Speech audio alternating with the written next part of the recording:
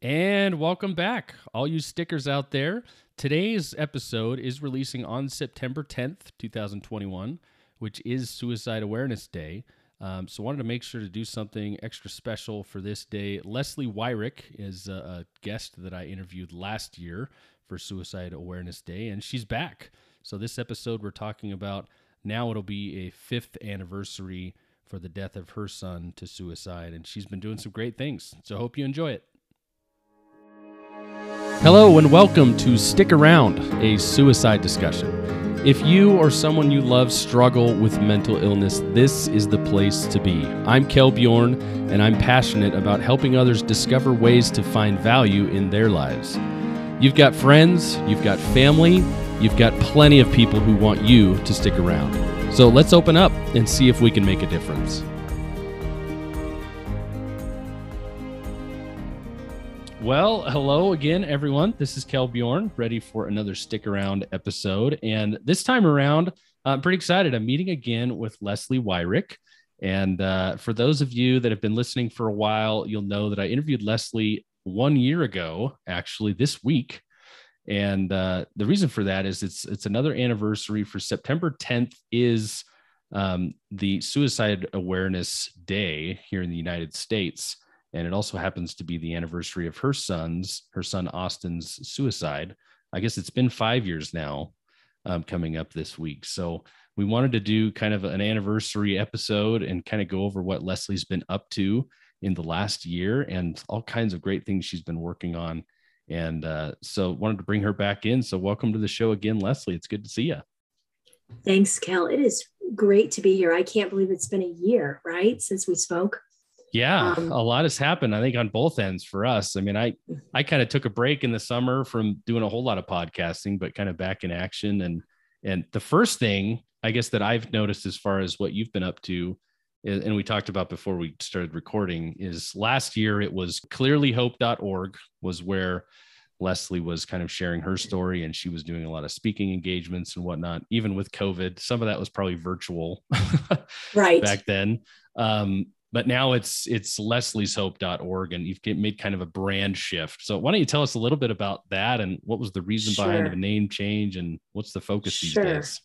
Sure. Well, I'll tell you, Kel, I've learned, every year I learn more and more about mental health and suicide prevention, but in getting out into the community, especially in the middle of the pandemic, I was getting a lot of calls from schools and organizations that wanted me to speak and share our story.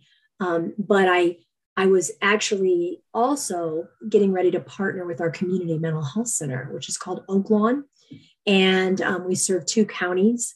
I'll tell you a little bit more about why I decided to join up and partner with them at the beginning of 2021 in January. But it was clear to me that I needed to have a new brand identity, because of people who were trying to find me. I guess you would say search engine optimization. But so Oaklawn helped me develop a new brand. And I speak, I used to say I speak all over the northern part of the state. Now I said I speak all over the state. And now I'm actually speaking all over the country. So I have a kind of a unique brand where I talk about brain science. I talk about mental health. I talk about all of the things like anxiety, depression. It's all real. But I also blend that and wrap it around my faith and my background with my faith. And I want to make sure that I leave everybody, with a really strong message of hope. So as we were looking at my new brand, one of the things we needed to have is the word hope had to be in there. Yeah. And I told the man that was designing my website, I said, we've got to keep the word hope. So we just really added my first name to the word hope, and it's leslieshope.org.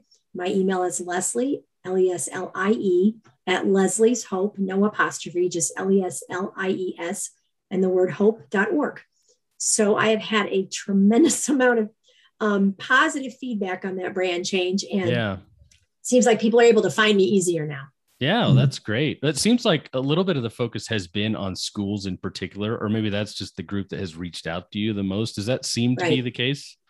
Yes and no. It's been interesting. So I'll tell you a little bit about how I ended up partnering with our community mental health center. I had been, after Austin died, really researching programs suicide prevention programs around the country, not just around our state, but around the country. Looked at several of them, knew that we needed to bring those into our community, but everything is a matter of funding, right? So how could we make this happen? So last October, the CEO of our community mental health center, who had heard me speak at a function, reached out to me and asked me if I would consider joining them, partnering with them as their first suicide prevention specialist in 2 counties. So my official title, I always told everybody, when you're at a function and somebody says, what do you do for a living? And you say, well, I'm a suicide prevention specialist. Sort of either it ends the conversation right there or it starts a whole line of questions. So yes, absolutely. Yeah. So I speak all over on behalf of the Community Mental Health Center. In the morning, I will speak at a mental health breakfast this week for licensed clinical therapists, counselors, and people in the community. I will speak at local community groups like the Kiwanis, the Rotary, kind of wherever anybody wants to hear a message of mental health. But on my own, as Leslie's Hope, I'm getting out more and more speaking to, I have a huge heart for the veterans. I'm going to be doing more and more work with vets. As you know, they have a higher risk of suicide with PTSD and other things. Yeah. Just got invited through Leslie's Hope to speak at Fort Bliss in December to the soldiers, because what people are missing in talks on mental health is, where do we go from here? What do we do? Where's the hope? And that's what I love about this program. So with Oaklawn and the partnership with Oaklawn, Cal, what we decided to do was seek the funding for this program can be in elementary, middle, and high schools. Now, we are right now focusing on the high schools first because we feel like that's the greatest need. We will be implementing it starting next Tuesday. I am very happy and proud to say the first high school that will implement this program will be my son Austin's school. Oh, wow. So yeah, that's very awesome. meaningful. Yeah, very meaningful. So this program teaches what we call the upstream approach to suicide prevention. They actually don't even call themselves a suicide prevention program. They call themselves a wellness program. And it really, really is about, it's as I tell everybody, if you know the famous story about Kevin Hines, who jumped off the Golden Gate Bridge and survived, and tells his story, we want to get these kids before they're on the bridge ready to jump off. Yeah. We want to get them upstream. And what Sources of Strength does is it has 8 protective factors that are in your life, my life, these kids' lives. We want to say it's not enough to have 1 protective factor in your life. You need 2, you need 3, you need 4. So what we want to do is tap into the strengths that these kids already have, teach them how to draw on those early in life, teach them resiliency, not if, but when. Look what we've just lived through, right? Yeah. When the hard times come, where do you draw your source of strength from? So on this wheel are 8 protective factors. You have things like healthy activities. You have things like spirituality and faith, mentors. I mean, the data shows kids that grow up with a mentor have a much lower risk of self-harm and suicide. Wow. So you have these 8 protective factors. So the beauty of this program, Callum, what I love the most about Sources of Strength, it's based out of Colorado. It's in 30,000 schools in 40 states now. Happy to say it'll be in our 2 counties this fall. Yeah. It's peer-led and peer-run. The students run the program. The students own it. And it's never going to work if we go in there as adults and try to fix these kids. It's a culture change that we're trying to implement here. So what we do is, with Sources of Strength, we go in and we do an all-staff training. And that means everybody in the building that wants to be part of it: bus drivers, cafeteria workers, teachers, guidance counselors, everyone. We introduce the program, and it's really a wellness hour that we do for them, because I'll be honest with you, they need this program as much as the students do, because it's been a tough year on teachers, right? Absolutely. So they need to get their buckets filled. So we do this Sources of Strength wheel with them. We teach them how to draw on their own strengths. We show them where the strengths are in their lives. We get the wheel out. We show them how to use it. And then we identify the adults in the school or the community, it can be in the community too, a coach, a youth pastor who might want to be an adult advisor in this program. And the way this works is for every 7 to 10 peer leaders, and a peer leader would be a student, we have one adult advisor.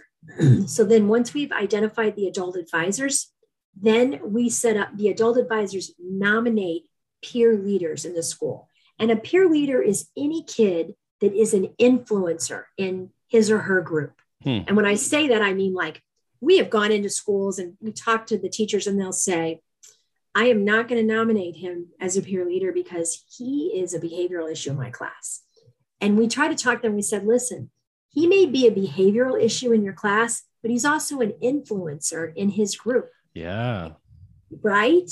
So what we want to do is we really want to flip the script. And so we go in there and we have them from all diverse groups. We don't want them all being on the football team. We don't want them all being band kids. We want them being a diverse group dispersed throughout the student body of these peer leaders. The teachers nominate them, they identify, they have to accept to become a peer leader. Now, we don't really like to call it a club, but it's kind of like a club. It meets twice a month. And what we will do as a community mental health center is we will give them a budget to run a PSA campaign. And so say 1 month, they might have like a TikTok video competition. And that'll be like, hey, what's your source of strength this month? You know, or what source of strength do you tap into first? You know, whether it's spirituality, whether it's healthy activities, whether it's mentors, you know. So anyway, and then like the next month, they may do a t-shirt campaign. So it's really, really getting the positive messaging, using the power of those social networks and that peer influence to really, really build positive messaging into these kids to change the culture of the school. And the biggest data point for sources of strength is a peer leader, right? Another student, AKA another student, is 4 times more likely to identify an early risk warning of a suicide in another student before an adult would. Oh, I bet. Yeah. Yeah, that's a game changer. So when you're talking about identifying risk, so it's breaking the codes of silence. So these peer leaders know that they have trusted adults and these adult advisors. You break that code of silence in the middle and they work together to prevent suicide. Yeah. And it's a game changer. The schools that have been using it for more than 2 to 3 years, they have seen a reduction in bullying, school violence. I mean, it changes a culture.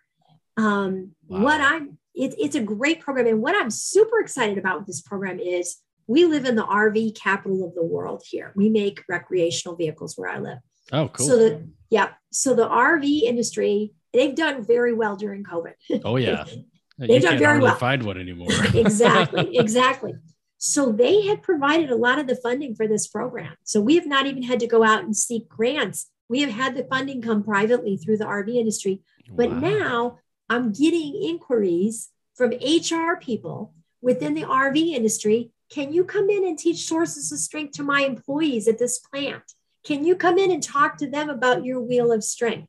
So when we talk about changing a culture, we have to talk about the parents and the family as well as the students, because you can't work with a student during the day, send them back into a dysfunctional home, right? So if they're speaking the language about sources of strength and they go home at night and the parent just heard it in their workplace, there's a new language. There's a new culture taking place. So that's what we're working on. And we're really, really excited. Well, what I'm hearing, the part that excites me the most is, I mean, a lot of these interviews I've done, you know, the focus has been, well, maybe not the focus, but a common theme is reactionary. Someone's suicidal. What do we do? Right. It's they went to the hospital and they want to take their own life. And now we got to therapy, and getting to a therapist takes too long. We need to shorten that gap, you know, and there's lots of problems there when the flag is raised. But what you guys are doing is like, we need to jump this way before they get to that point. Yep. It's truly prevention. It's truly prevention. Yeah. At its finest, because we said, you know, once again, we don't want to get these kids on the bridge when they're ready to jump off. We want to move upstream And we want to start early. We even have it in the elementary curriculum. And that's a totally different curriculum because that's taught. Since they're elementary, they don't have peer leaders. But we will start sources of strength so that every kid, when they go from like the 5th grade to the 6th grade and they go to middle school, they see that wheel on the wall. They're like, there's my source of strength. I know what I do when I'm stressed, what do I do? When I'm stressed, what do I do? So say, one of their sources of strength is positive friends. That's one of them on the wheel. Well, say their positive friend might have moved away or gone to another school. So they've lost that. So what's your second source of strength? What's your other source of strength on that wheel? So teaching them they have multiple strengths in their lives that they can go to, just like it's innate. And so the only way we're really, really going to change the numbers in youth suicide in our nation is by the upstream approach, building resiliency in these kids from a very, very young age. Yeah. Well, I can see right on your website, there's a link to sourcesofstrength.org where you can see that wheel. So if anyone's interested in this and kind of piquing your interest, take a look at that, which is actually, this is interesting timing because this morning, I got a text from my brother and he knows I'm involved in suicide prevention, doing the podcast and whatnot. And he said, hey, at work, they're looking to do some kind of mental health training. And he's like, what kind of, I've heard a ton of resources on your podcast, but like what off the top of your head should you point me to? And this would be a great one. And well, I went on your website because I was already looking at it, kind of preparing for this episode. And I was like, not this one in particular, but down farther, there's some more. Yeah. And I guess that's one of the things I'd point out to the listeners here is leslieshope.org is a great source for just other resources too. Like, hey, here's this program, here's this program, here's this program. I'll probably send them this one now. Cause like you're saying, you get that with the schools and the workplace. It's just a great way to approach it. Yeah, it's seamless. It's seamless. I told my husband he's a director of HR for a large motorhome company. And I told him, I said, this would be a great one to bring into your, bring it in on the lunch hour, and we could serve lunch and show them, how to use their strengths, what the source of. And I know in Colorado, where it's based out of, they have used it like in companies as large as AT&T. They have gone into the corporate setting. Now I'm focused because my son was 20 years old and my passion will always be youth suicide, whether it's youth suicide in a young soldier or youth suicide in a college student or youth suicide. But I'm really targeting that 10 to 24-year-old range because once again, my personal story was in that age range. But the one thing I will say with COVID, and suicide statistics they're never accurate because of the stigma. We can talk about that. But one thing that has been really, really apparent in the last year is that suicide has become younger and younger and younger, which is heartbreaking. So when we're seeing 10, 11, and 12-year-olds, we had a local school here about an hour from where I live. We had a 12-year-old boy hang himself in the locker room. Oh, man. When that's happening, we have got to be in those schools much earlier, much younger. And so it's almost never too early to start. The language may be different as we start a younger age, but it's never, ever too early. And once again, Sources of Strength doesn't even call themselves suicide prevention. They really say they're empowering a well world.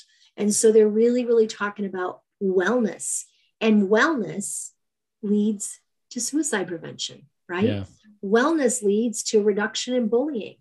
Wellness leads to, so if we're really taking care of our mind, our body, our soul, our spirit, which we know this past year, our world has taken a beating. And so getting back in these schools is going to be very, very important in terms of wrapping ourselves around mental health with not just the students, the teachers, the counselors, the social workers. I work with a lot of social workers in schools now.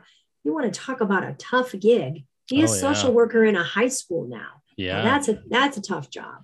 Well, my mind goes straight to medical workers. I'm friends with some doctors in hospitals and they're losing nurses because they just can't hack it. The hours and the stress of it right now is just overwhelming.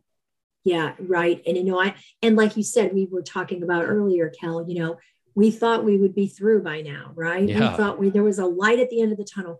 And now we're moving into, mask mandates again. the variant, no one knows what's going on. If you've been vaccinated, can you still catch it? There's just so many unknowns. And so it's really, really, really important that we live in a culture where we know when we're feeling stressed, when we're feeling anxious, when we're feeling depressed, it's natural, it's normal, and we have resources to help you with it. So, we want to raise our kids to let them know things will get tough, but when they do get tough, what's your source of strength? What do you do in times of stress? Where do you go? What do you draw on? And so that is built in them. It's just a mechanism. When they start feeling this hopelessness and despair, they have somewhere else to take that besides suicide. Yeah, that's a great point. Because you're equipping them with the tools necessary to attack the problem, really. Exactly. It's interesting. I think I've talked with you before last year, my history of depression and whatnot and things I've tried. And my most recent meeting with my doctor, because they're like every year, like, well, how's your medications and that kind of stuff. And we were talking about it. I'm like, I think medication helps to a point, but you kind of have to do a lot of other stuff to kind of train your mind and try to make improvements. And he said, I love this line. He said, yeah, one of the phrases we use in the medical industry is pills don't teach skills.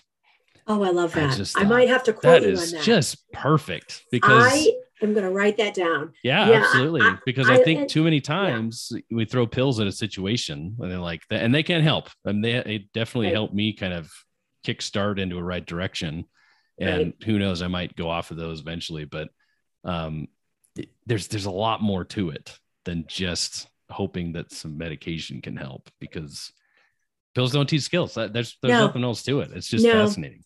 And you bring up a really good point. This is a good segue. When I always teach these kids, I do a lot of talks in health education classes. So that's about the 7th grade, 8th grade, that middle school. Every school is different, but that's usually about the age it is. And, when I go in there, we talk about impulsive thoughts, and why you can't base decisions on feelings. And here's why. And then we teach them about their brain, the amygdala, at the back of your brain. The amygdala is very reactive, whatever you see on social media, or if you broke up with a boyfriend or girlfriend, everything is just, you plummet, it's the end of the world, and you just can't live another day. Well, then we talk about, okay, there's another part of your brain, and it's called your prefrontal cortex up here. Talk about it. But I told him, I said, here's the tricky part for you guys. If you're 14 years old or 16 years old, you have 11 more years. You have 13 more years, because researchers used to say it was 25 years old and it was fully developed and full functioning. Now it's 27. So even when people see pictures of our son, who was 6'4", 240 pounds, defensive end, looks like this big, strapping, strong, young football player. Was a full-grown man, right? That's what they assume. He had 7 more years for his prefrontal cortex to be developed. Wow. So that higher level reasoning, that critical thinking skills, when push came to shove, and he was in the heat of an argument with a young woman that night, it failed him. Huh. So the Sources of Strength program will be one that when you get in that moment, when push comes to shove, and we're talking about, there's a lot of factors, there's a lot of variables in everyone's suicide. Every suicide is unique. Yeah. But we can track, and the data can track, when you build in certain skills in these kids, once again, without the pills, you build in the skills, right? When you build in resiliency, when you build in these kids knowing that I can get through this because I am going to go shoot basketball this afternoon when I'm feeling bad. I can get through this. A young girl could say, I'm going to step out and look at the stars tonight and know there's something bigger than me. I can get through this because I have a mentor and I'm going to go talk to him after school today. So when they have that go-to, those sources of strength, then they don't reach that desperation point. And in my talk in the morning, I'm giving a mental health talk. One of the things we're going to discuss is there's a 24 to 48 hour window, a crisis point, when people are suicidal or having suicidal ideation. and they're at that real crisis point, as I want to say, I'm jumping off the bridge, whatever that may be, if it's gun or pills or whatever, that if you can keep that person protected for that 24 to 48 hours, data shows they probably will never take their life or have that period of a window again. But it's keeping them safe in that window.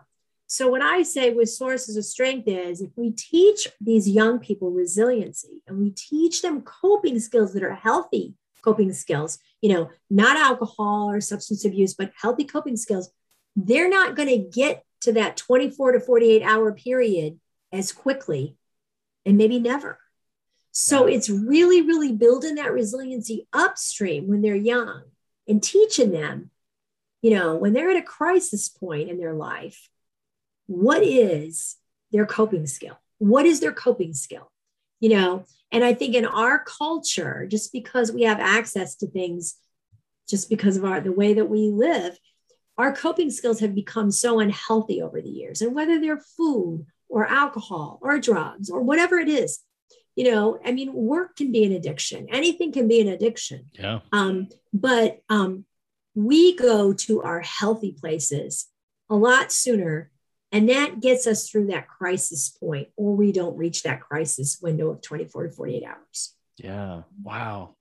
It's a lot of great information there. I'm thinking kind of this whole time you've been talking, when you talk about that, fully development, the age of 27 and whatnot, just culturally, we don't look at it that way at all. Right. It's kind of like you graduate high school, you're 18, you're an adult, you can vote, you can, it's time to, and that's stressful for a lot of people. Some kids, they know what they want to do and it's like not an issue. I think of me at that age and thinking, what? Like I have no idea what I'm doing or what I want to do. And that was very overwhelming for me. And to kind of have that kind of training for me at the time would have been helpful. Like, hey, look, you're still like 9 years out to really fully developing and having that kind of ability, but it, I don't know. Overall, I think we've kind of failed as a culture for. I would agree. Transition from that time period. I would agree. And I would have loved this program when my kids were in school.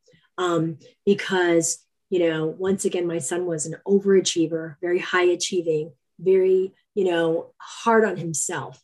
And I think if he would have had been taught these coping skills early in life, when he went to, we look back and we'd say our son Austin battled depression. He hid it so well. No one ever knew, because instead of, plummeting, what he would do is he would work out an hour or two longer in the weight room. If he had a bad day, he would, get up an hour earlier and study for a calculus test. I mean, it was that hard charging, driven personality, which of course is at a higher rate of suicide, because one of the things that I've learned is, and I tell everybody, failure is not failure. Failure is education. And I said, another thing our society has really failed at, Cal, and I'm the first person to say this, I'm not a perfect mom. My son took his life, and I have a 22-year-old daughter. She'll be 22 next week. I worry about her every day at college, So I think, once a parent, always a parent. But one of the things I say to parents is you have to let your kids fail. Failure's not fatal, but failure is the greatest lesson. And I think when so many kids that come from these, I want to just say, overachieving parents who are trying to have their kids in every activity, well-meaning, every activity, every musical, every soccer game, everything is the young brain needs a little downtime to rest. Yeah. It needs a little time to rest, recharge, and recover. And when you're going, and going from one activity to the next activity to the next activity, that leads this expectation in life that, everything I do has to be successful. Everything I do, I've got to win every game. I've got to, my son couldn't handle an A-. And the problem with that is you're going to go out into the world, as my son did. His weak link was relationships. That wasn't perfect. He couldn't fix it. So if we don't let our kids fail at an early age And failure builds resiliency in our kids, and resiliency builds protection against self-harm and suicide. So it's really, really all connected. Yeah. I see that a lot with my kids. They're really young, and sometimes they don't want to try something because they are afraid of failing. Mm-hmm. Like or we'll try something really quick and I'm not good at it immediately, so I don't want to do this anymore. Right. This isn't my thing. Yep. And it's like, well, that's where it's, you got to, you start from somewhere. I mean, no one is going to be instantly great at something. Yeah. But and I think a lot of kids are like that. My kids were like that, if they couldn't be good at something, in the first week, then they wanted to give up on it. And I think the thing is, I said, there's gifts that have come out of the pandemic. We know, it's been hard, but we've learned a lot. And one of the things, I was reading an article that talked about how COVID really taught a lot of kids and younger kids resiliency, because we couldn't do anything about the mask. We take our kids out, they had to put a mask on, we couldn't make COVID go away.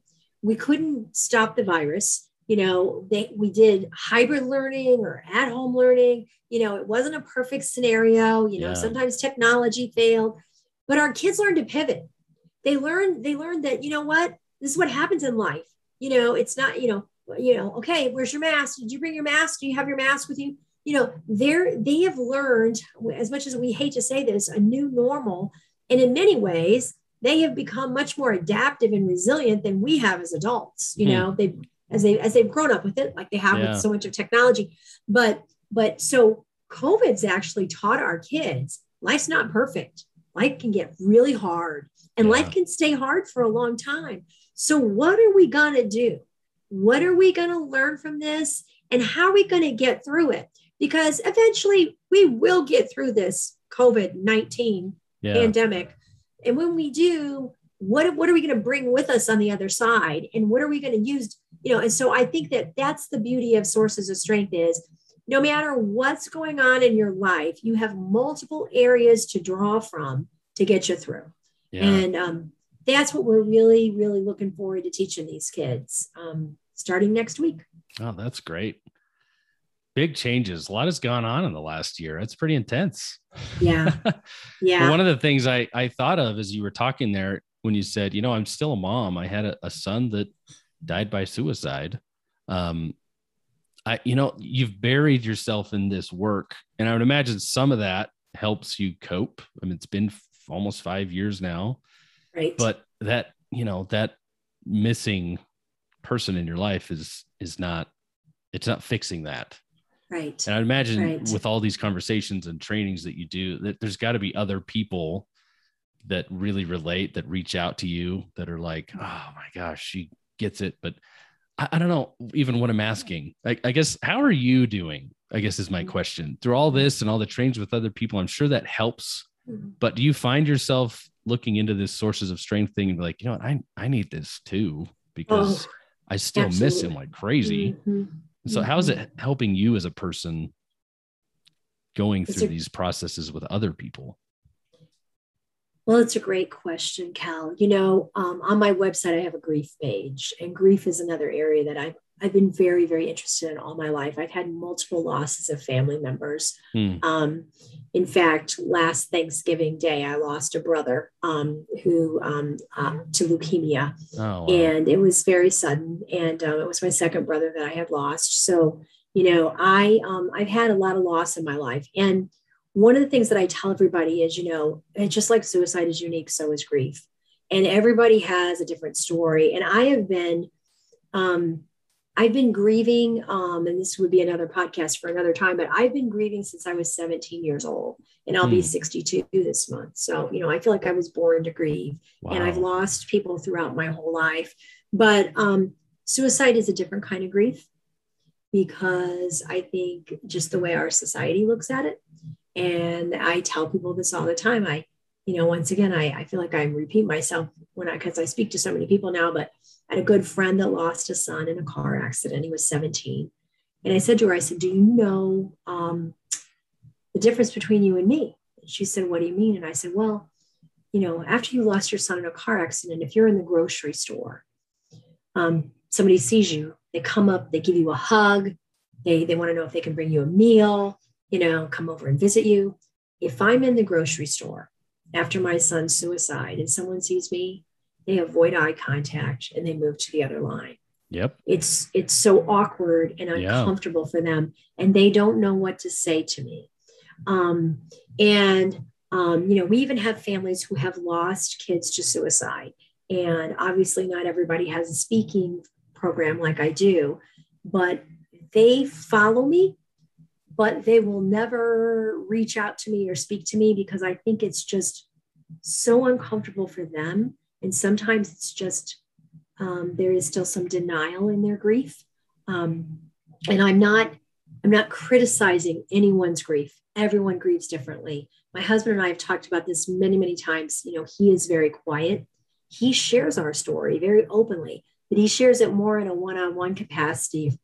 For example, he'll have a young employee who's really struggling, maybe with depression or anxiety, and he has the opportunity to bring them into his office and share our story with them. And then he checks on them and makes sure they're okay. And so we're using our story differently. Both of us are, but grief is not finite. And that's what I say on my grief page. I said, Oprah has a podcast that says called What I Know for Sure. And I called my grief page, What I Know for Sure About Grief. Yeah. And one of the things I said to everybody is grief is not linear. I can take 3 steps forwards and 4 steps backwards. And I'll give you an example of that. So tomorrow morning, I speak at a mental health breakfast, share our story. And they did a beautiful PowerPoint for me. And it was a lot of pictures of my son and my logo on there. And it's just really awesome. This is the beauty of working with the Community Mental Health Center. I have a lot of resources behind me now. And they sent me my PowerPoint today to look at before the talk tomorrow. And Cal, I just cried. I mean, it was beautiful. And it brought back a lot of memories. And of course, I had sent them all the pictures, but not seen it put together in that way. And I can't tell you that I won't cry tomorrow when I have that PowerPoint up. And I will probably tell the audience, I'm not going to promise you that I won't tear up this morning because it's a difficult week. And something about 5 years seems very, very, it seems like a milestone. Yeah. And I think, and I think that's why I'm really excited. This Saturday, 9/11, we will host our first annual Austin Wyrick Memorial 5K. It's around a beautiful quarry pond here called Fiddler Pond. Two loops around. We'll have family, friends. I've got several hundred people coming out. I have a beautiful t-shirt called, I've got Team Hope. And on the back, it has number 37, which is Austin's football number. So it's $37 for the t-shirt. And then that goes directly into his scholarship fund. We have given away, matched with the Dollars for Scholars program in Indiana, we have given away $20,000 in the last 5 years in college scholarships. And super proud this year to say we had our first female recipient of the Austin Wyrick Memorial Scholarship this year. Oh, that's awesome. Really awesome girl. And we changed up our scholarship during COVID.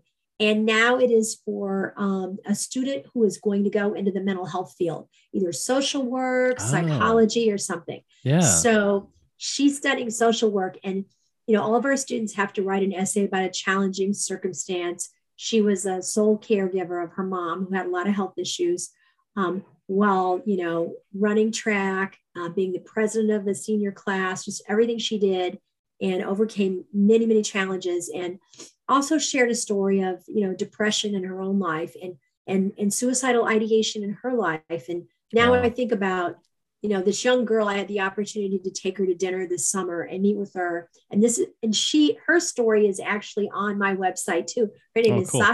Sasha Ramos. And she's just an incredible young woman. I mean, I was inspired by her.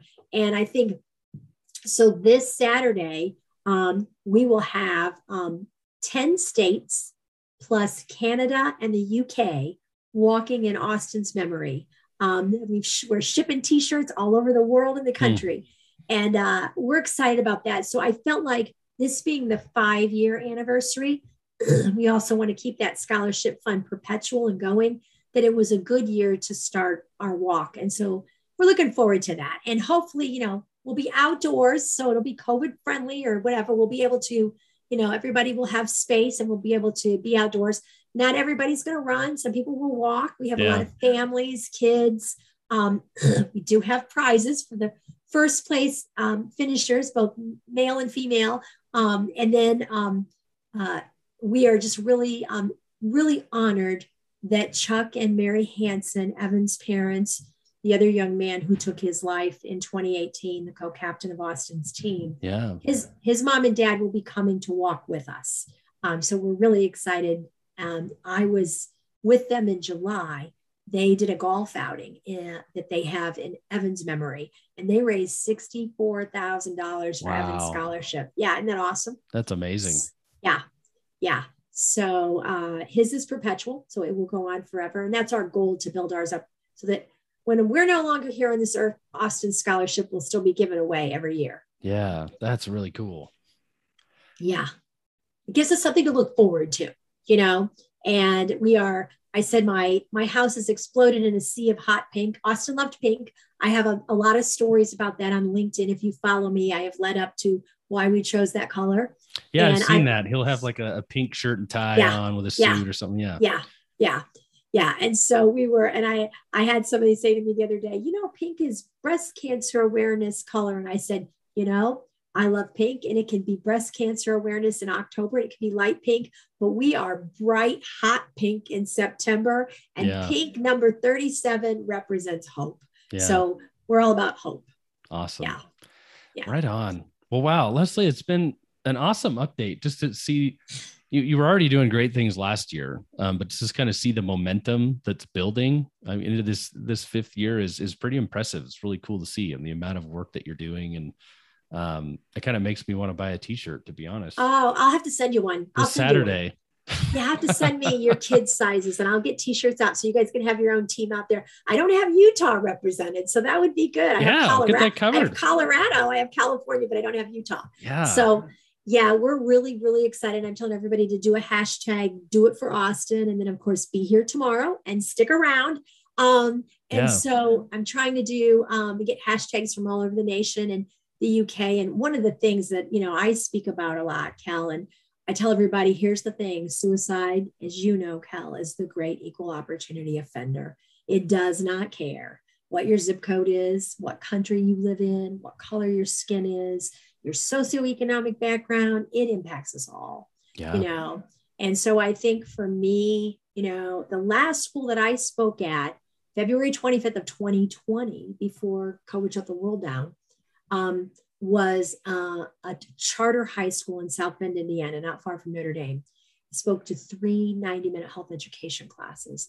And one of the questions that I asked them at the beginning of each class was, would you mind raising your hand, if you've lost a friend or family member to suicide?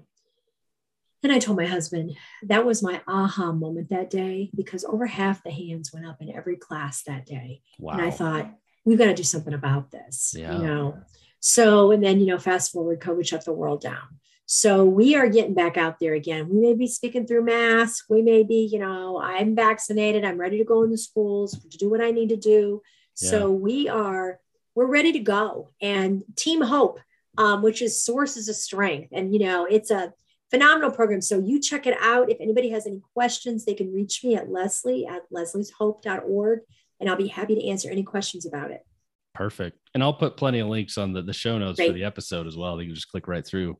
But what you said there about kind of the great equalizer is, since we've talked, I've interviewed more people from other countries, and same kind of thing. Like, no matter the politics of the country in the world, if you've gone through an experience like this, it's like, none of that matters. You get on the same level. Speak the same language, don't you? Exactly. Yep. Yeah. Yep. It really brings you together as humans rather than races and religions and countries that kind of stuff. Oh, it does. And mental health is mental health. Anxiety is anxiety. Depression is depression. I have people reaching out to me. I have built quite a following on LinkedIn that I really appreciate. They're very engaged in mental health. I have reached a lot of people. Some people I am one of my big mentors is Ann Moss Rogers. She lost her son to suicide a couple of years before I did. And he had battled an addiction. And she does incredible work all over the nation. But I also had another woman reach out to me who didn't lose a child to suicide, but lost a child. And she's writing a book. She actually lost her son to a medical error, which is a whole nother topic. Oh, wow. And he was only 6 years old. But her name is Lori Saunders, and she lives in Charlotte, North Carolina. But she said, I've been following her on LinkedIn, and she's written several books, but she's writing a new book, and it's a resource manual for parents who've lost children. And she said, would you be the contributing author on the chapter of parents who've lost children to suicide? And I said, I would be honored. I can tell you what has worked for me. I can tell you what hasn't worked for me. And I can tell you that everyone's journey is unique, you know, but I'll share what I've learned. And once again, you know, we had two choices, and I did a rather long post really in honor and memory of Evan today on LinkedIn. And I said, you know, I couldn't have made up our story if I tried. You know, both young men played on the same team at the same small all-male college. Both took their lives coincidentally on World Suicide Prevention Awareness Day, 2 years apart. Neither even knew the significance of the day. I couldn't make that up. Yeah. But as I said, I couldn't have made our story up. But once it happened, I couldn't be silent, and I couldn't never go back to where I was before this happened. So we're really, really blessed to have a lot of support here, getting these programs in the schools. And I would just champion every state and every community to look into a prevention program that teaches resiliency and the upstream approach to preventing suicide. Yeah. Well put. Those are some great thoughts there, Leslie. I really appreciate the time that you've taken to and really, Leslie was the one that reached out to me this time around. It's like, hey, I want to keep doing this. Let's make this an annual thing. So, I mean, hopefully next year we'll have some more to talk about, and we can get you back on the podcast and do a third year in a row. But sounds again, great, Cal. Yeah, really appreciate it. leslieshope.org. I'll put some links there that everyone can find you at, and keep up the good work. We'll talk to you soon, I'm sure. Thank you, Cal. I appreciate it.